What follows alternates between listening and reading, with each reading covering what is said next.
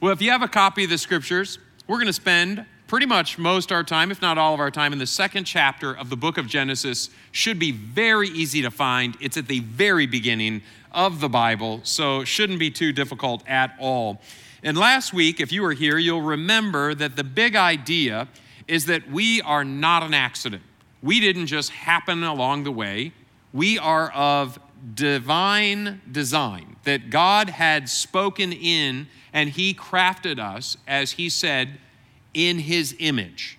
And so as being image bearers of God, our origin story is that we're special. We're marked apart from all of creation. And tonight, what we're going to do a deep dive in is two facets of what that means. We're going to talk about the history and origin of work and the history and origin of human relationships, in particular marriage. So again, if you have a copy of the scriptures, we're going to start with verse 7. This is where we pick it up. Then the Lord God formed a man from the dust of the ground and breathed into his nostrils the breath of life, and the man became a living being. And I hope you find this as interesting as I do. When you read stories like this, when you read accounts like this, you kind of are left, if you're like me, with a lot of questions like, are we really from dust? What does that even mean? And so scholars have asked this question. Great theologians have debated and discussed and come up with all kinds of answers. Some have said, literally, we're from dust. In fact, if you give us enough time, we return to dust. In fact, if you go to a memorial service, a funeral service, at some point, someone may quote the old Anglican liturgy, ashes to ashes, dust to dust. From the earth we come, the earth we return. Aren't you glad you came tonight? Just a little reminder of our destiny, right? And so there is a literal approach. We came from the earth, we return to the earth. There's others who say, no, dust is symbolic. If you look at the language, maybe dust means we come from other creatures. Maybe we come from other parts of creation. Maybe that's through God's hand in all of it. We evolved, and so the dust isn't literal dust, but the dust is metaphorically speaking of primates, or metaphorically speaking, something akin to Neanderthal man. And so great theologians, people who love God, get together and have these discussions, sometimes shedding blood with one another. Our intent tonight is not to answer that part of the question, but to simply note, when we approach this passage of Scripture, that we as people, we have an origin of this earth. We're of organic stuff. We have actual existence about us. We are tactile. We are tangible. And so if you go back into the old cultures, like the Akkadians, which were the predecessors of the Babylonians and the Assyrians, the Akkadians said people were made of clay or dust. They use that same word or a similar word. Also, they were made of blood and the spittle of the gods. Pleasant, isn't it? To be the thought of being spittle from the gods. The Egyptians, they said that people were crafted by a divine potter. And just imagine as the wheel was going around and the forming of that wheel, people were sort of like barnacles on the side of that pottery dish, and the fingers of the gods flicked the people off and they sort of scampered off. And this was kind of the imagery that they had. Now, again, they probably weren't trying to answer a scientific question. Probably when they repeated that story, they didn't look at a clay pot and think, we're from that. But they were trying to express, we're from something of this earth. But the Genesis story from the very beginning is a different story. The other stories focus on gods who, well, they created people to serve their needs. All of the ancient accounts, the gods were too important to do things like farm, to take care of livestock.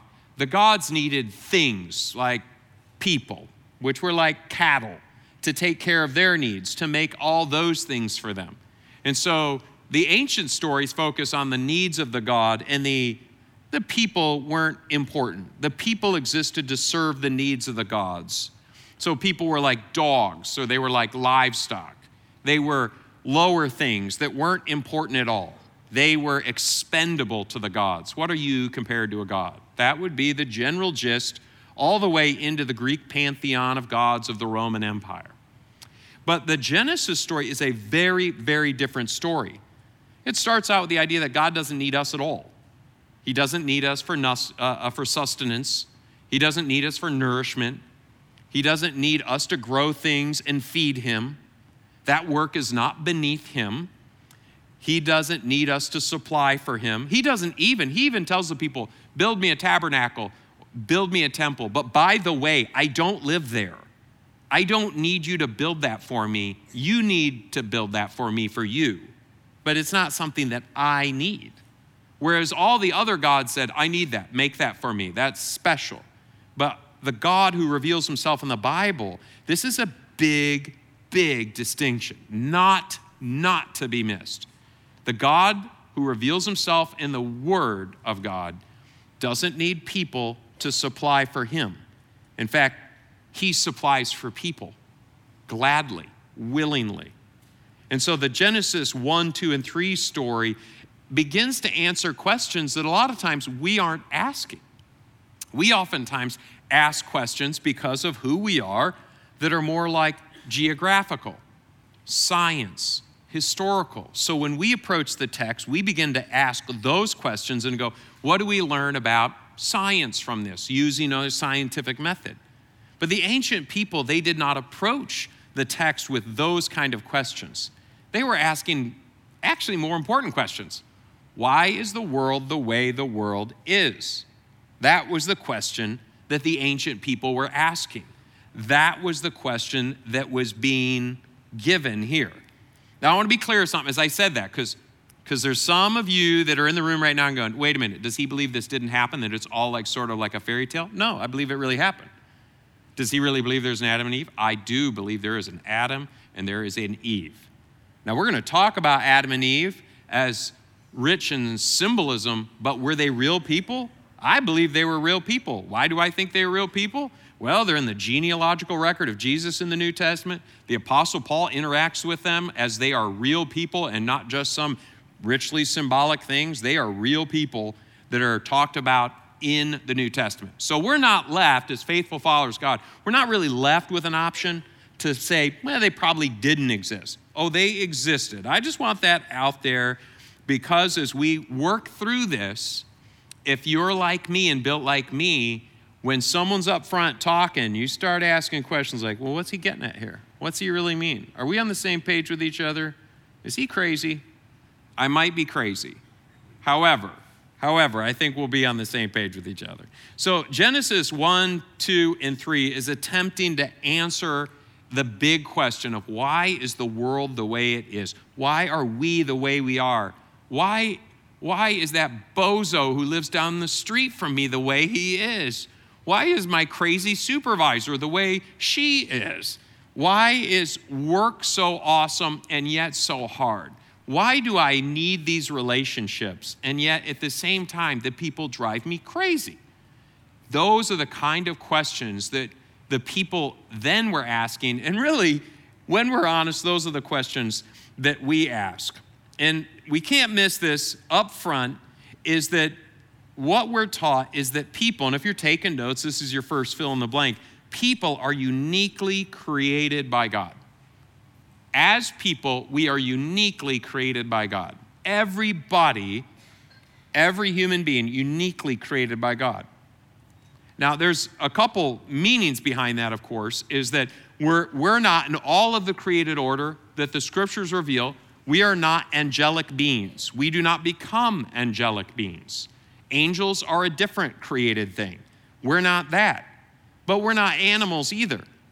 Sometimes we even ask questions like this.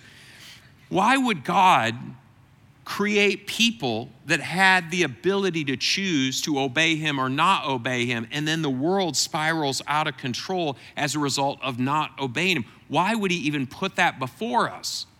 He already had, technically, creation that didn't have that kind of choice. They're called animals. The animals don't have that kind of choice. You know, as the cow is chewing or grazing across the pasture, it doesn't think to itself, today's the day I disobey God. I appreciate him creating me, but today is the day I rebel. No, you know what a cow's thinking? Moo. That's it. That's all the cow's thinking. Something in that genre, right? I'm bilingual. I speak bovine. They don't think, no animal. I know some of you are like, you don't know my cat. My cat actually harbors evil thoughts. That part's true, but that's probably a result of sin entering the world. No, even your cat doesn't harbor ill will towards you. It's just a cat doing what cats do. Animals don't have the ability to think reflectively and disobey God. They essentially are engineered to do what God has crafted them to do. And so people were crafted by God uniquely at a space that was separate from the angelic order and separate from the animal order. So I don't know that really answers the question, why did God give us the ability to choose? But one answer that might be a decent answer is he already had things, he already had creation that couldn't choose, and so why would he change anything amongst them? He created us. So, and also God created us uniquely. Kind of a bullet point there is that God intended us. He intended us to happen all along. We are not the result of some sort of accident. There's no accidental part of our development. And this is where, if you were here last week, we talked about, as Christians, we do not have a problem with different scientific explanations for how the world was formed. There's different views out there. And we as believers in Christ don't have a problem with the views, but there is one view that is completely incongruent and cannot be held with Christianity. And that view is pure naturalism. Pure naturalism just teaches that without any outside influence, through a series of happenstance, accidents, lucky breaks, adaptations, survival, what happened as a result of all that is ta-da. You're looking at it. This world happened just by the natural happenstance of things, and given enough time, it will happen again someplace else.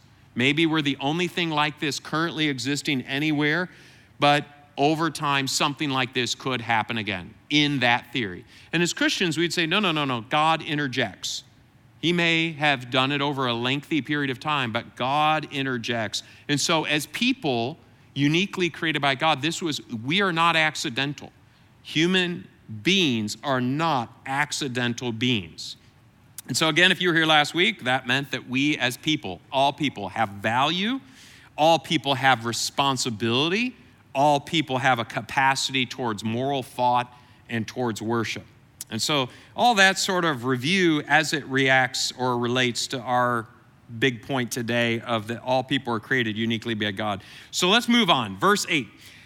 Now the Lord had planted a garden in the east of Eden, and there he put the man he had formed. The Lord God made all kinds of trees grow out of the garden, trees that were pleasing to the eye and good for food. So fruit trees. In the middle of the garden was the tree of life and the tree of the knowledge of good and evil. A river watering the garden flowed from Eden, for there it was separated into 4 headwaters. The name of the first is the Pishon. It winds through the entire land of Havilah, where there is gold. The gold of that land is good. You know what, for the record, I'll take bad gold. But good's better. Aromatic resin and onyx are also there. The name of the second river is the Gihon. It winds through the entire land of Cush. It's very cushy there. That's a dad joke. It wasn't funny, was it? No, I appreciate the honesty. We're an honest crew. The name of the third river is the Tigris. It runs along the east side of Asher. And the fourth river is the Euphrates. Now again, this story is a very real story, and the storyteller's using rich and vivid language that is sort of lost on us today. There is so much in just those handful of sentences that has symbols that to us, we're just kind of trying to figure out. If you're like me, you're thinking, all right, a few of those rivers are named. Where was that? But before we turn to that question, we have to back up and understand what I mean by imagery. So let me show an image on the screen, and I just want to get your reaction to it. You see this, and if you're a U.S. citizen, usually what? It makes you Proud, right? Yeah, that's the word. It makes you proud. It induces some patriotism, right? I mean, there might even be a certain sense like, should we stand and say the pledge? There's for some people, they see this and they're teary-eyed. If you've traveled overseas and you see this, you get excited. Or when you touch down on American soil again, you get very excited. For some people, they see this image, and if it is being tarnished or if it is being abused or disrespected, there's some people that get very upset about that, right? Now, it's a flag, right? It's not America, just for the record, correct? It's a flag, it's a symbol, it's a banner. It represents something. But once it represents that thing, you can't help yourself but feel a certain something in the pit of your being when you see it. It moves you. It does something inside of you that you can't fully explain, right? There's something about that image. Francis Scott Key wrote the Star-Spangled Banner, the national anthem, right? And he wrote it at the tail end of the War of 1812 and 1814 as Baltimore Harbor was being defended at Fort, I think, McHenry. And so the battle raged through the night, and the British were bombarding the fort and trying to kind of win the day. And of course, they did not. And so they had to withdraw. And as they withdrew, the flag that was the storm flag, the smaller flag, was lowered, and the big Star-Spangled Banner, the big, beautiful flag, was unfurled. And from a ship, Francis Scott Key wrote a poem, and he described kind of the night before, and then what? The flag was what? Still there. Now, if you take the Star-Spangled Banner, how many of you, by the way, knew that that was from a poem from the War of 1812? There's a bunch of you that knew that. How many of you didn't know that that was actually a poem written during the War of 1812? How many of you, nothing, will raise your hand? There will be no question I can possibly. You know, it's actually good. Let's all raise our hand. It's that time of night. It's good. All right, good. It's just sometimes good to get the blood flowing. So if you took that poem, if you took that song and tried to recreate the War of 1812, you couldn't do it. If you tried to recreate that battle from the War of 1812, it'd be very difficult to do. What you'd know is there were rockets and they had a red glare, and there were some bombs, and what? They burst in air. And most people, when they hear that, they think what? Fireworks. All my life as a child, at least all my childhood, I just assumed the song was about the 4th of July and fireworks and bottle rockets. So didn't know it had anything to do with the war. So the song and the flag became symbolic of a sturdiness, of a patriotism, of a willingness to stand, a willingness to hold your ground, of courage, of valor. Now, the flag is just a flag. But as a symbol, it's come to mean much more. But if you were fast forward 2,000 years into the future and someone found a flag and maybe the poem, they might scratch their head and go, what on earth is this whole flag thing about? Why are people so excited about it? And if they found some of our history of how many of us react when the flag is disrespected, boy, that would even be more curious to people in the future of why we would be so upset. They'd just go, it's just fabric. Give me a break. What's the big deal? Well, it's a big deal in your cultural context. Now, I've overused an illustration here for a point. The point is this, is that in the ancient cultures, when you grabbed an image and employed an image, it would be like the flag. It would be a communal value. It would speak to people. It would evoke something in them. So let's move from the flag to a couple of the key pictures that are in this garden. And we'll start with the garden. So we're told that this all takes place in a garden. Now, when we hear garden, we think vegetable garden or maybe a gentleman's farm or something like that. But the gardens of that culture would have been attached to temples, would have been attached to king's palaces. Picture Central Park. a botanical garden, something beautifully curated, crafted. How many of you suffered through Downton Abbey at some point, right? A lot of us were inflicted on it. And most of us partway into it were like, I'm American, what do I even care? This is the end of colonialism. That's okay. But we watched it, right? But what did they have? Beautiful home. And they had those attached gardens that just went on for miles and miles, reminding us of the extreme wealth those people enjoyed, right? And it was a statement. It was a statement of beauty, of richness, of wealth, of opulence. Well, in the ancient culture, when they heard the term garden, they understood that it had sort of this sacred idea attached to it. It was special.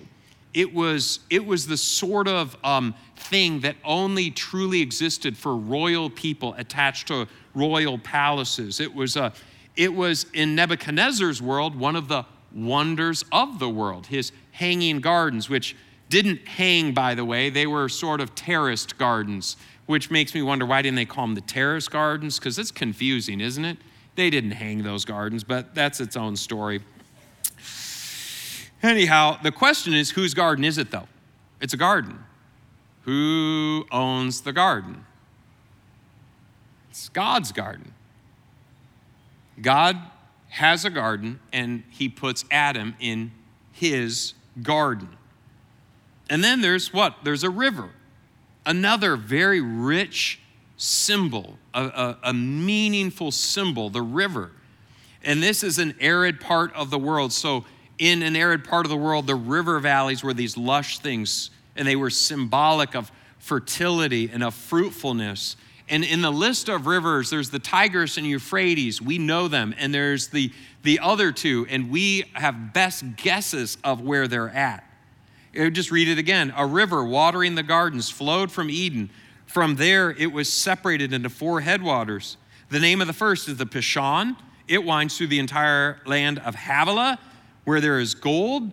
The gold in that land is good. And as we noted before, it'd be okay to have bad gold, but they have good gold. And they have aromatic resin and onyx there as well. And the name of the second river is the Gihon, and it winds through the entire land of Cush. And I made a joke about it being cushy, and no one laughed. And then the name of the third river is the Tigris, and we know that river, and it runs along the east side of the Ashur, and the fourth river is the Euphrates. So what we do is we hear stuff like that, and we get kind of excited, and we go, where is it? We have a map. So let's see. It would be, if you see off to the right, there's a thing called Lake Van. You see Euphrates River and Tigris River. In theory, it's somewhere in that general vicinity in modern-day Turkey, south of the Black Sea, north of Iraq, north of Syria, somewhere in that general neck of the woods. But the labeling, the naming of those rivers and the headwaters of those 4 rivers has nothing to do with its geographical placement. The point the narrator is trying to get at here isn't it took place there. Go find it. To our knowledge, no one went looking for it. How come? Like, wouldn't you go looking for it after you read that? If you were part of the ancient culture, wouldn't you have packed your camel or your donkey and said, I'm going to look for the garden. Maybe the cherubim's still there guarding the thing. Why wouldn't you go do it? Because the purpose of telling them that wasn't to communicate. It is 700 miles to the northwest. The point of telling them this is to locate it in this concept, this area that the ancient peoples would have seen as sort of like where the gods were. Serious sacred space. The mountainous regions, the Armenian mountains in there, those would have been considered very special, sacred kind of mountains. That the water flowed from somewhere up in there. And they weren't interested in being explorers. They were interested in the concept that those rivers represented something. They represented something of God's provision, of God's abundance of his provision. There wasn't just a river, there were 4 rivers. That river supplied 4 rivers, meaning that was a very powerful, significant, important river. If that is true of that river, that means something about where this garden is. This garden is a special place. It's not any old ye old garden. This is a sacred, sacred garden. Many years ago, my family and I, we lived in Northern California. just 3 hours north of Yosemite. And I remember the first time my wife and I went down to Yosemite. How many of you? Any of you been to Yosemite before? A few of you know exactly what I'm talking about. You drive into the Yosemite Valley and you see El Capitan and you see Half Dome. And it's absolutely breathtaking. The Sentinel is off to your right, and it's stunning. Most of us, if not all of us, have seen images, seen pictures of the thing. When you get inside the valley, you just pull the car off, and you just stare and take a bunch of pictures. And then you drive another 100 yards, and you pull the car off, and you stare, and you take more pictures, and you slowly crawl your way through the Yosemite Valley. And then if you're got a little courage, you go up to Glacier Point, and that's high elevation and a lot of switchbacks. But when you finally get up to that point, when we were up there, there was a lot of people up there, but it was really quiet. The only people making noise were just like little kids who are squawking because they can't help it. But all the adults did the same thing. You step out of your vehicle, you walk across a path, you come to Glacier Point, and you're looking straight across at Half Dome. And there's silence. And everyone is just in awe of this. It's breathtaking. But it's not the artistic wonder of it. You feel in that moment you are on holy ground.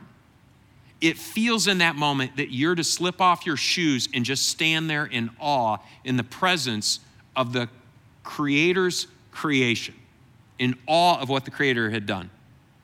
And the native people who were native to that area before any Europeans got there, they labeled that as a special divine space. It was sacred space. And they're not wrong. When you go in there, you recognize this is a temple of sorts. John Muir, who was a great kind of heartbeat of the national park movement, when John Muir saw Yosemite and other national parks, but Yosemite in particular, when he saw that, he recognized what it was. This was a temple of sorts. This was sacred. This was special. And so what's being described here without pictures is this breathtaking awe. So as the story, imagine the story being told around the campfire time and again. There's no Netflix. Hey, tell the story of creation again. And so around the campfire, dad or mom or grandpa or grandma tells this story. And the kids, as they're just sitting there with their head up against a knee, they have their eyes closed and they're imagining what this must look like. And to us, we go, give us more words, give us more descriptions. But those few words were so rich in meaning that those children could fill in the gaps. Those young people could see it, and they wanted to be there, and they knew that it was sacred space.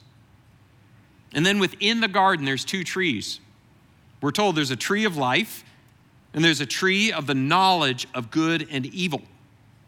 Two trees, special trees, unlike anything else.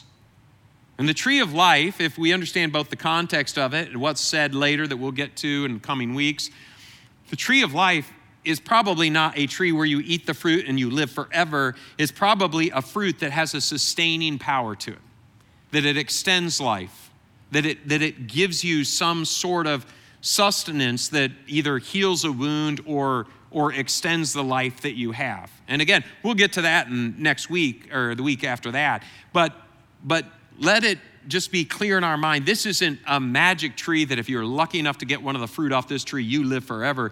This is a tree that the man and woman had access to.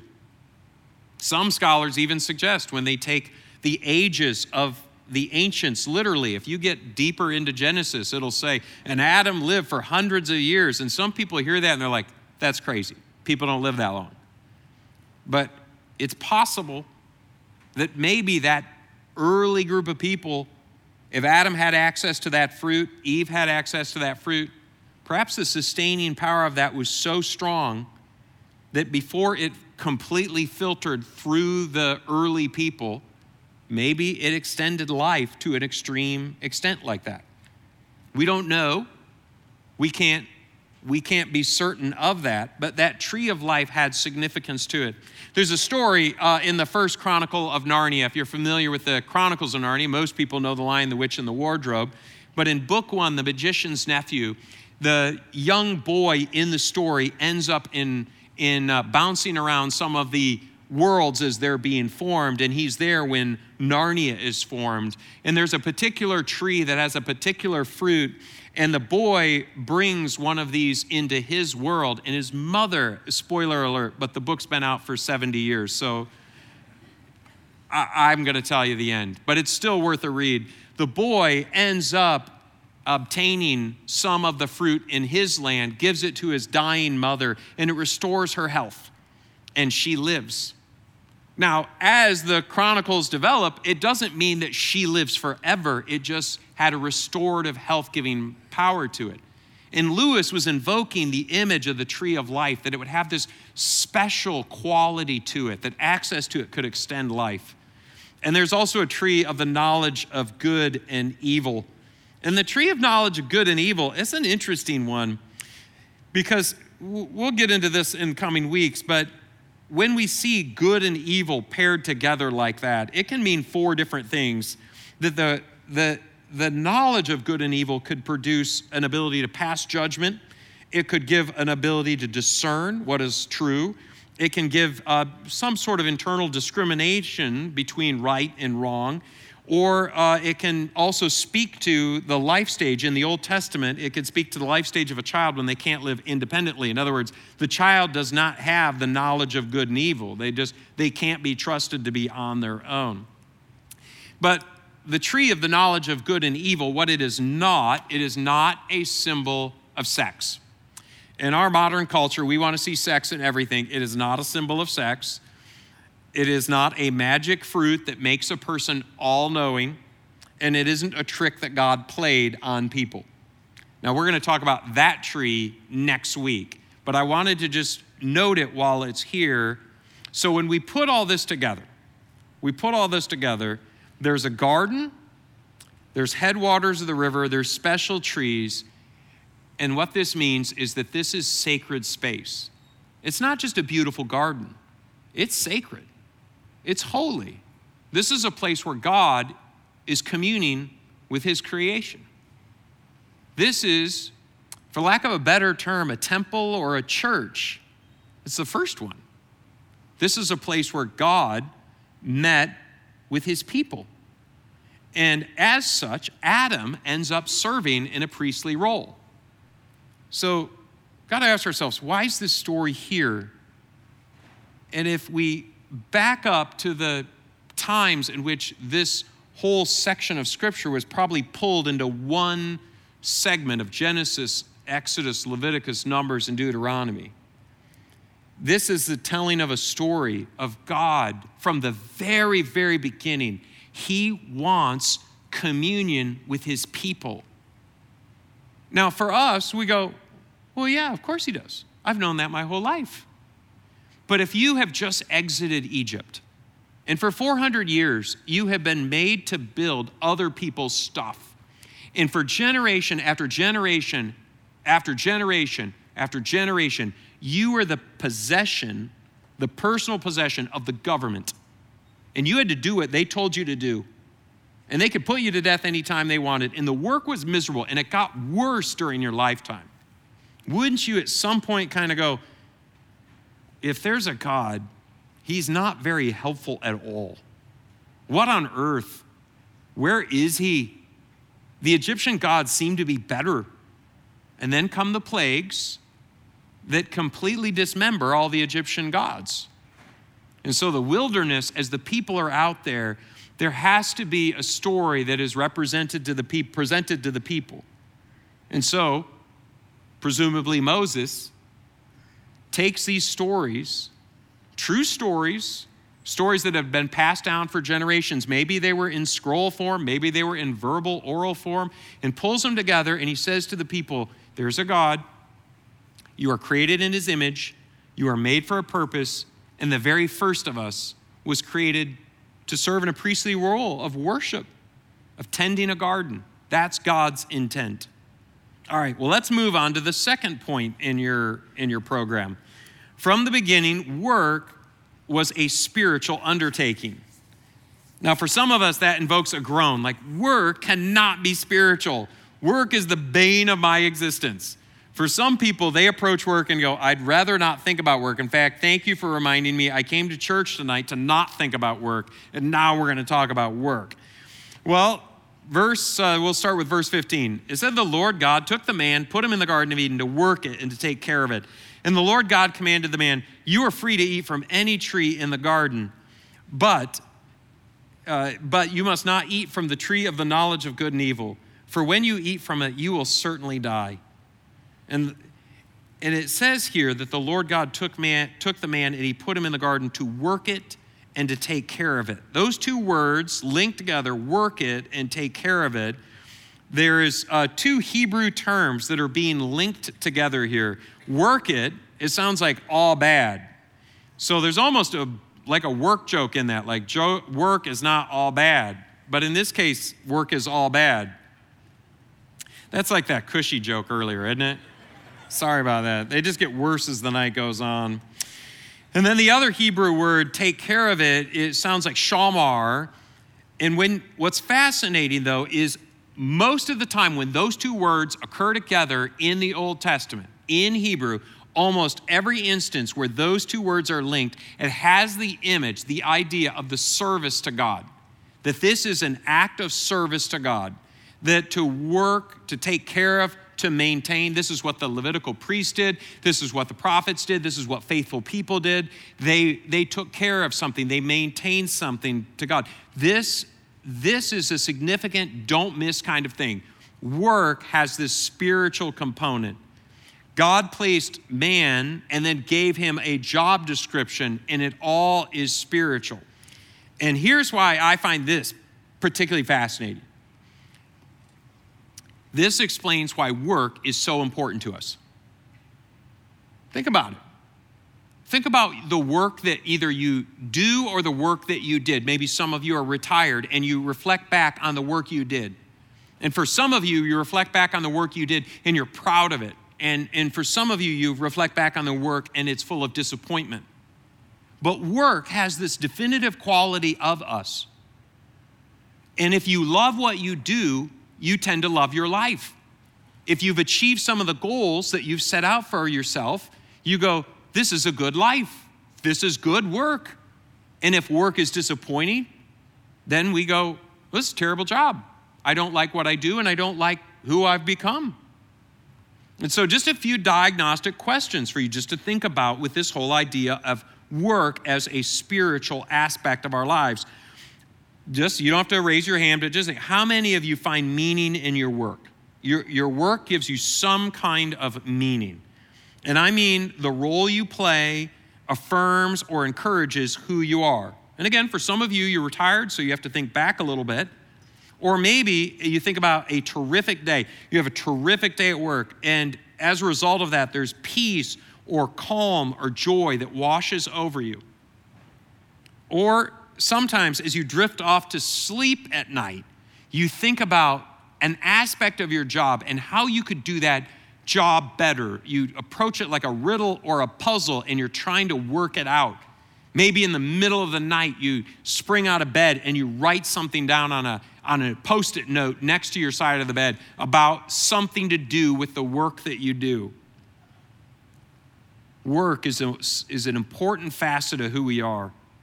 And so we find, if you think about how you view what is spiritual in our lives gives us meaning, brings us joy, it brings us peace, it helps us give our best, we find community as a result of it, and all of that speaks to work as a spiritual undertaking. And we look back at this section of Scripture and go, I think I know where I get that from. It's sometimes easier to find on the flip side. Some of us have work we do not like. So if you've ever experienced any of the fun, have you ever been disappointed in your leader, your supervisor, your boss, the owner of the company, CEO? Have you ever thought of the work culture and gone, this culture here is lame? Have you ever quit a job that paid the bills, but you just didn't like the people you were doing it with, the people you were working alongside? they just annoyed you, disappointed you? Have you ever thought, man, I'm doing more and everyone else is doing the bare minimum? Have you ever thought, man, it just depresses me to go here. I don't want to be in this place anymore. If you've ever felt that and ever wondered, why do I feel that way? I'm still getting paid. In fact, practically speaking, shouldn't the best job be the one that you do the minimal amount of work for and get paid the maximum for? Shouldn't that be the best job? Shouldn't you brag to your friends or have bragged to your friends like, this job, it's easy, I'm overpaid, I underdeliver constantly, job security, no one cares, right? And yet, here's the weird part. If that's your life, it kills you. It does. If that is the work that you do, you sort of hate the job, you hate yourself, you kick the dog, you're always upset. Very rarely is a person super cheerful in a place that they don't like. Now, that doesn't make any sense. I mean, sure, we have to spend a lot of time there, but have you ever given yourself the pep talk? No, I don't like any of these people or what I do, but I get paid well. But at some point, most people, they just sort of move on. In fact, there's sort of a cliche in modern work circles. People quit bosses, they don't quit jobs. Now, that doesn't make any sense at all. If you still get paid, why would you do that? Because work's really important to us. Why is it important? Because work is sacred. It isn't just work. We are occupying a sacred undertaking. Now, if you go, okay, but I'm not in a garden, okay? That was sacred space. I work in an office with morons. I would totally love to be around a tree of life and a tree of knowledge of good and evil, but I work, I'm pretty sure, with the devil. Okay, how do you approach work in that view? Here's what the Apostle Paul said in Colossians 3. Slaves, obey your earthly masters in everything, and do it not only when their eye is on you and to curry their favor, but with sincerity of heart and reverence for the Lord. Now, why would Paul say that? Because most people do their best work when it's review time or the boss is watching. And Paul said, even when nobody's looking, do incredible work. Why? Do it for the reverence of the Lord. Whatever you do, work at it with all your heart as working for the Lord, not for human masters, since you know that you'll receive an inheritance from the Lord as a reward. It is the Lord Christ you are serving. And this is just absolutely stunning. Paul is talking New Testament here. This isn't Old Testament. There's no garden. It's Roman Empire. You're owned as a slave by somebody else. You're not in a profit sharing. There's no retirement. Your best retirement plan is hope to die as healthy as you can, as quickly as you can. That's the best retirement you got ahead of you, right? You're a slave, and Paul says, when you work, do really good work. Put your whole heart into it. What was your motivation for doing it? Reverence, an act of worship to the Lord. This is the backbone of what's called the Protestant work ethic. The Protestant work ethic, a historically used term to describe how Protestants would really try to do their very, very best because of this passage. This was the guiding spirit. Work is unto the Lord. Work as hard as you can. Do the best job you can. And then, hey, if you can make as much as you can so that you can give as much of it away as you can, that's even a bonus. But do really, really good work. Why would you do really good work for bosses that don't treat you very well? Because it honors God. So God sees what you're doing, and he has the ability to reward you, and his reward system's really good. So don't be worried about the reward system God can provide. It's terrific. It unlike the market, doesn't do this. It's going to be there. It's going to be splendid. So do it out of reverence for the Lord as an act of worship. All right, well, we better keep hustling along or we're going to run out of time when we talk about relationships. So the next topic here, if you're filling in the blanks, is that God created us with a need for deep relationships. That this deep need for deep relationships is a God-ordained design. And so we look at verse 18, starting in verse 18, right on through 20. It says, the Lord God said, it is not good for the man to be alone. So the man's got a job to do. He's got a great relationship with God. He's busy, but it's not good for the man to be alone. I'll make a helper suitable for him.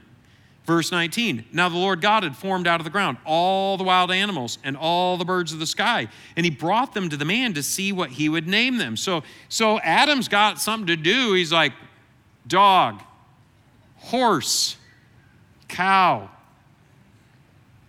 whatever.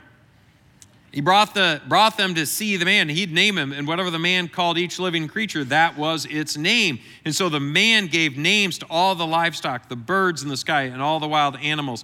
But for Adam, doubling down on it, no suitable helper was found. Now, growing up as a kid, you didn't want to be considered anybody's helper, right? I mean, isn't that kind of a term? Like to be a helper of somebody, you know what that meant. You got to like sort of carry the tools or clean up after they got done doing something. My wife's a gourmet. In the kitchen, I'm her helper. That means that occasionally I open jars. I've been known to boil water. I do that well, some days. But I like to clean up after her. She cooks good food. I am happy to clean up the kitchen afterwards. She has made good food. She can sit down. I will be glad to load the dishwasher, wash all the dishes, put things away. I am happy to do that. I am her helper. In the kitchen, I am not her equal, okay? Not even close. That's not that word. The problem with helper is that in our culture, it's Bill in the kitchen with his wife, not her equal. That's not the word. The word, as a matter of fact, is a word azer. And every year at Christmas, we hear half of this. Ebenezer Scrooge. Eben is stone, like ebony. Eben is stone, and azer is this Hebrew term for helper. So Ebenezer Scrooge is like this symbol, this rock, this monument of help, which through the entire story is not what he is until what? The very end. And then Ebenezer lives up to his name. He becomes truly a stone that helps, like a monument of help. But an azer is a helper, but not in the sense of subordinate. Whenever you see azer throughout the rest of the Old Testament, in Hebrew, it is always somebody who rushes to or comes to the aid of somebody in need. So usually it's God coming to the aid of Israel. God is the azer, the helper to Israel. Real question, is God weaker than Israel? The answer is no. Just in case you're curious, no. God is stronger than Israel. In fact, most of the time when the azer shows up, the azer is more powerful than that person being helped. And so the picture here is that there is no very strong for Adam. Not, he could really use someone to clean up. When he gets real stumped on an animal name, maybe he could turn to someone and they could have a try every 10th or 20th animal. It is not that. This is a much, much bigger and more important piece. And then the idea of suitable, the old Hebrew neked, is a partner or counterpartner, as one scholar puts it.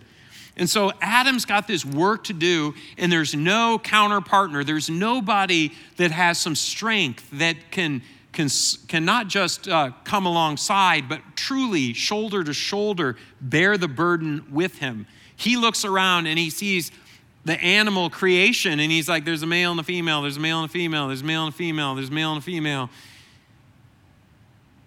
I got nobody. I got God, but I got nobody. And God sees this incidentally before Adam does. Now maybe Adam noted it. Maybe he had a little leaf journal or something and wrote it in there. But we do not know that Adam noted it. God noted it. Just a great reminder, God sees what we need before we see what we need. He's very aware. And so the Lord God caused the man to fall into a deep sleep. And while he was sleeping, he took one of the man's ribs and then closed up the place with flesh. Then the Lord God made a woman from the rib he had taken out of the man, and he brought her to the man. Verse 23, the man, he said, this is now bone of my bones and flesh of my flesh. She shall be called woman, for she was taken out of man. That is why a man leaves a father and mother and is united to his wife, and they become one flesh. And it says Adam and his wife were both naked, and they felt no shame. Now, again, this is a great reminder that this is a formation story. This is not this is a function story, not first and foremost a formation story. And so sometimes people get to this and like, did really God perform a surgery? Maybe he did. Is God capable of doing that? Absolutely. God's God, so God can do what God does. God doesn't check what he wants to do with us. He doesn't need our permission. He doesn't need us to sign off. He doesn't have to go to a university research lab and say, what do you guys think? I just want to make sure I bend my stuff to your rules. He doesn't have to do that. Didn't do it, doesn't have to do that. However, we always have to ask, what's the text clearly teach? Because we shouldn't make the text say things it doesn't say. And so we have to ask, were they teaching a science class here? Did the little boy go, hey, where did girls come from? Well, God did a surgery, pulled out a rib and gave it, and then she became boop, boop, woman. Now, could God do that way? He certainly could. God can do that. God can create out of nothing this. So he can. But that's not first and foremost what we are to pull out of the story. In fact, it's not a rib at all. In the old language, it's a side. It's like a side of beef is the term is used of, like a side of beef. And so it actually, if you want to get a little more graphic and gruesome, it was sort of like the man fell into sleep, and maybe it's a trance, maybe it's a vision, maybe he understands it happening, maybe he doesn't understand it happen, and then half of him, and there's a new person. And so whether it was a divide and then something new, or whether it really is something more richly symbolic, it doesn't matter. What needs to be understood is this explains why a guy will leave the most important relationships he has experienced up till then and cleave to somebody new. This is why a guy who says to his mom every night, I love you, you're the woman for me, all of a sudden stops saying that because there's a new woman in his life. This explains why a guy who's happy as a clam working alongside dad in the shop suddenly isn't in the shop so much anymore because he's making googly eyes at another person, a sweet young lady. That explains why that happens. Why do we know that that's what this story is saying? Because that's what this story says. That's why, because there's something where a guy, there's an incompleteness, and then his eyes are open, and there she is, and he says, you complete me, right? He may not say that, but he feels that. It was 1995. I just graduated. I just finished graduate school. I got a brand new job. I was working at a college up in West Michigan. I was very excited. I was a poorly paid administrator at this little private school. A friend of mine who I had dated kind of on and off, but we were friends. We were just friends. She and I were hanging out, and she said, I'll give you a tour of where you're going to be working. And so Cara is her name, and she was kind enough to give me a tour. She goes, I want to introduce you to my friend Karen. And I've told you all about Karen. And I'm like, I don't remember any Karen, but sure, I'm up for meeting people. And so Karen came down the steps. She had a pencil in her hair, and it was the time for final exams. And so I'm small talking with Karen, and I was smitten right away. I saw her, and I'm like, Cara, nothing. I was done. I was on sort of a date with Cara up till that moment, and then a new date started. Karen didn't even know it was a date at that point, but we were on a date. And so I'm asking her all kinds of questions. What are you studying? I want to be a nurse. Why? What's your final exam? I'm taking Greek. Why are you taking Greek? I want to know the New Testament better. If it would have been legally permissible and I wouldn't have received a restraining order, I would have proposed to her right then and there. I'm not kidding. I was totally taken with her. I go home that night. I told my mother, I met the woman I'm going to marry. And my mother, who'd never heard that out of me, she was like, all right, tell me about the girl. And I told her about the girl. I have a to-do list still in a little memento box that I wrote that week about all the things in preparation for moving into my apartment. Get a couch, get some dishes, marry Karen Wallace. It's like the third thing on the list. It was so early, I didn't even know that her name is Karyn. I had spelled it Karen. Who knew? And so I was completely taken.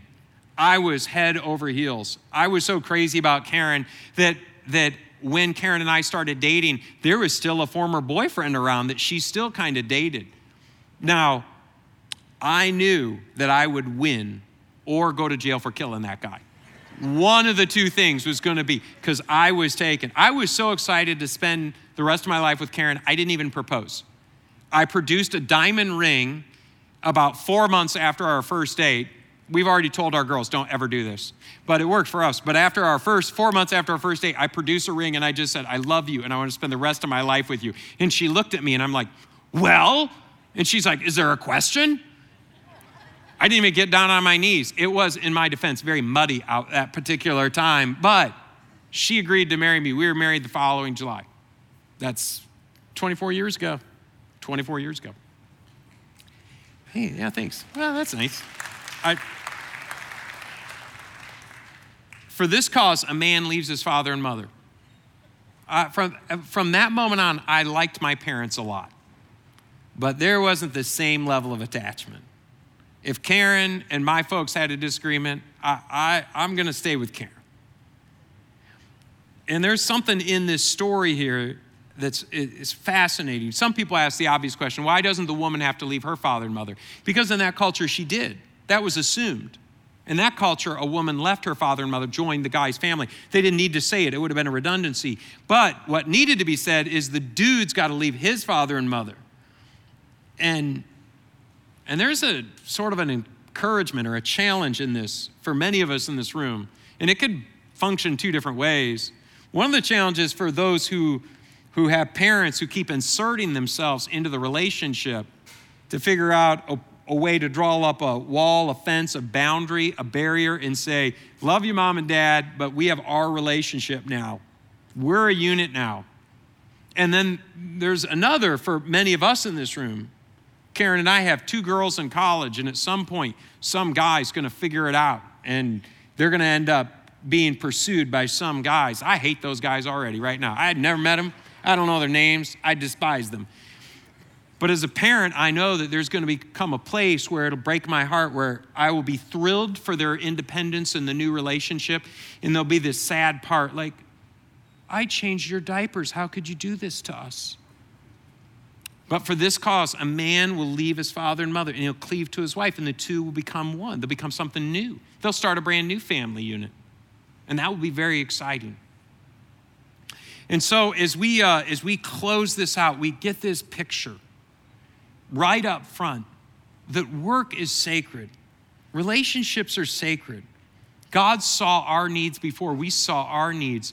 But part of his work with us is that communing with us, that relating to us in the sacred place of the garden, sacred space of the garden. And so the question that we're going to start answering next week is, so what went wrong? Why is it so messed up? And if you're really curious, spoiler alert, there's a snake involved, and you have to come back next week. Let me close in prayer. Thanks, God, for your word, the chance to get together, your goodness to us, your provision for us. Thank you, Lord. In Jesus' name, amen. Have a great night.